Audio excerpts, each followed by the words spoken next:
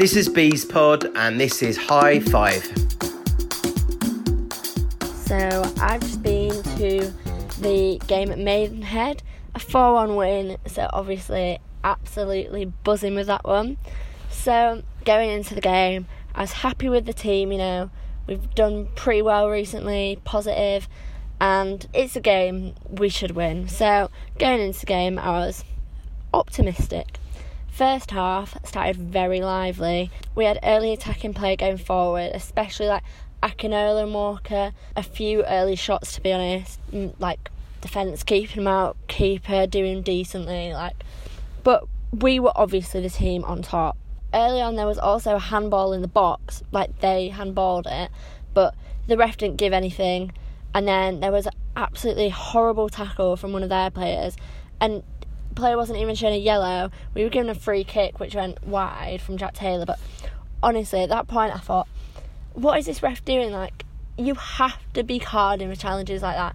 So at that point I thought, actually this could be a long afternoon if this is the game the ref's going to play. And then on 27 minutes they Maidenhead get the ball and start going forward, and then I hear the whistle and I'm like, alright, ref's playing for something, I don't know what. And then I hear a cheer from the other end, and Maidenhead scored. The ref had blown the whistle, but then decided to, let them play an advantage or something, and then they scored. So we're 1-0 up, and I'm like, this just doesn't reflect the game so far. 35 minutes, the ref finally gives us a penalty. Not gonna lie, I cannot remember who was fouled in the box, but it was a clear penalty. And to be honest, if he hadn't have given that, I would have been fuming. At first I didn't actually know who was going to take it. Was it going to be Jack Taylor, Akinola, Walker? But Akinola stepped up in front of us, like the majority of us fans behind the goal, put it away. It was a bit of a nervy penalty. He did a bit of an Akindi, going a bit slowly, but he put it away, so that's the thing that matters. And then just before half-time, Totonda, really tight ankle, just shoots, lovely goal. And then we're going into half-time absolutely on top. Second half, just minutes into second half, there's a ball across. I think Walker put it in, and Jack Taylor just missed it, but Shea Alexander falls to him. So he just shoots, bangs it in. Shea Alexander scored. 3-1 up, this is it. Starting the second half, ideal way. The game started to die down a bit, got a bit more comfortable.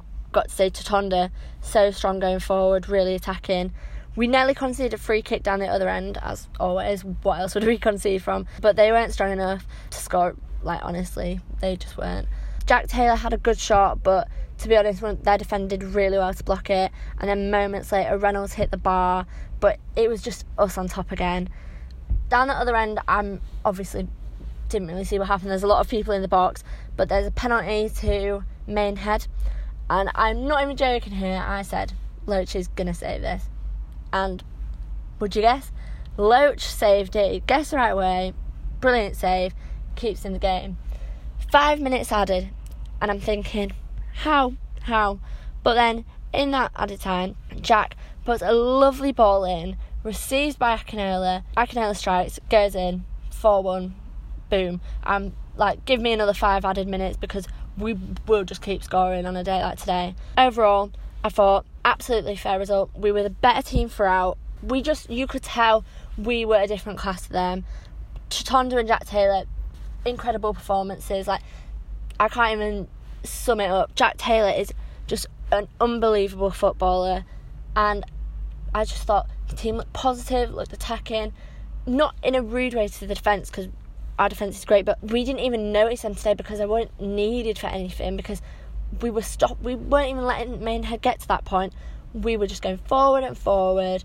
It was so positive. And then after the game, you've got Darren Curry in the stands celebrating with the fans, and days like this, it just doesn't get much better, does it? So Merry Christmas, and on to the next one.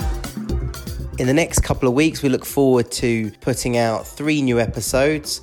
One will be an interview with the legend that is Giuliano Grazioli. One will be an episode where Ian and I, plus 2 special guests, will decide on Barnet's Team of the Decade. And then a 3rd episode will be a review of the season up to this date. Ian and myself, Mem, would like to wish all contributors and all listeners to Bees Pod a Merry, Merry Christmas.